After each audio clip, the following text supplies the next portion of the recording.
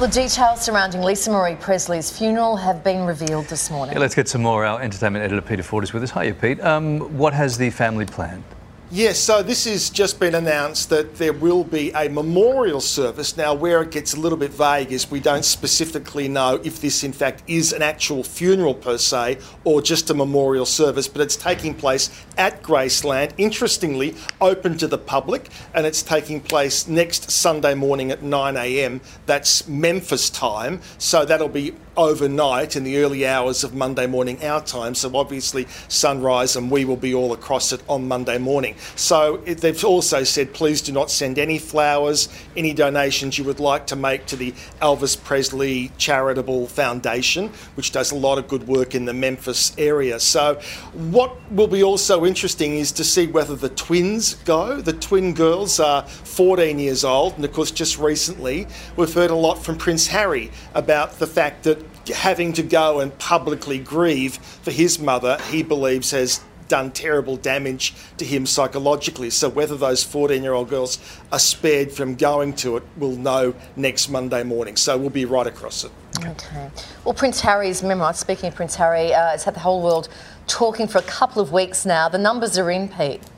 Yeah, look, it is sold incredibly well. In the UK, it sold 750,000 copies, which in Bookland is a lot of numbers these days. And that's across all platforms, whether it's hardcover like that or people who are downloading it, etc. So that's the biggest selling memoir of all time in the UK, of all time. Now, similar story in the United States and other parts of the world as well. So there is no doubt it's a big hit. Bearing in mind, of course, this is a multi-book deal, so there will be more books coming out by Prince Harry. Bearing in mind also the normal practice here with these hardcover books is about 6 months down the track you bring out a paperback version which then has some updated chapters. So that in itself I'm sure is going to allow itself for a whole lot more controversy. But of course the book has also become the punchline on late night talk shows in America. And Jimmy Kimmel is one of those people who has decided to send up the book. And in the book there are 14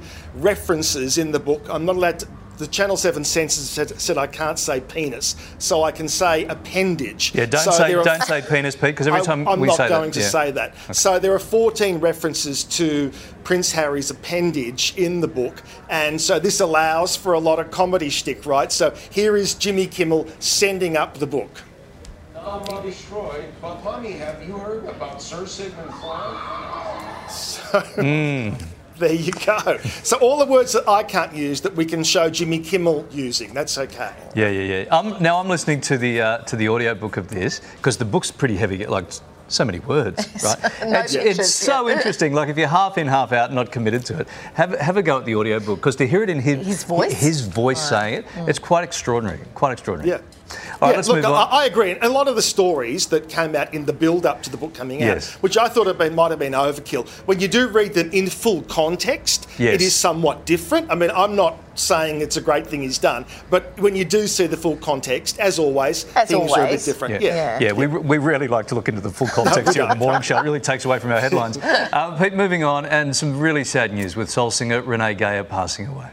Oh, that really shocked me. Yeah. She seemed like one of those people who was just going to be around forever. You know, she'd survived breast cancer. She'd survived 3 drug overdoses. And she was still out there doing gigs. You know, she'd been around the traps for over 50 years.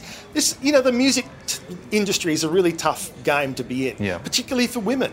And to have a career, and you may not be the talk of the town the whole 50 years, but you're still out there getting gigs and doing shows and doing things that challenge yourself as an artist. And of course her voice was so unique. You know, she had this great husky voice that lent itself to blues and to jazz and to gospel and R&B. And when the news came through that she'd gone at you know the age of 69, I was just so shocked and saddened. And the music industry, you see people like Marsha and Jimmy Barnes paying tribute to her as being like a singer's singer and somebody who stayed true to what she wanted to do. I mean, you know, she laid it down pretty clear as she called the spade a shovel.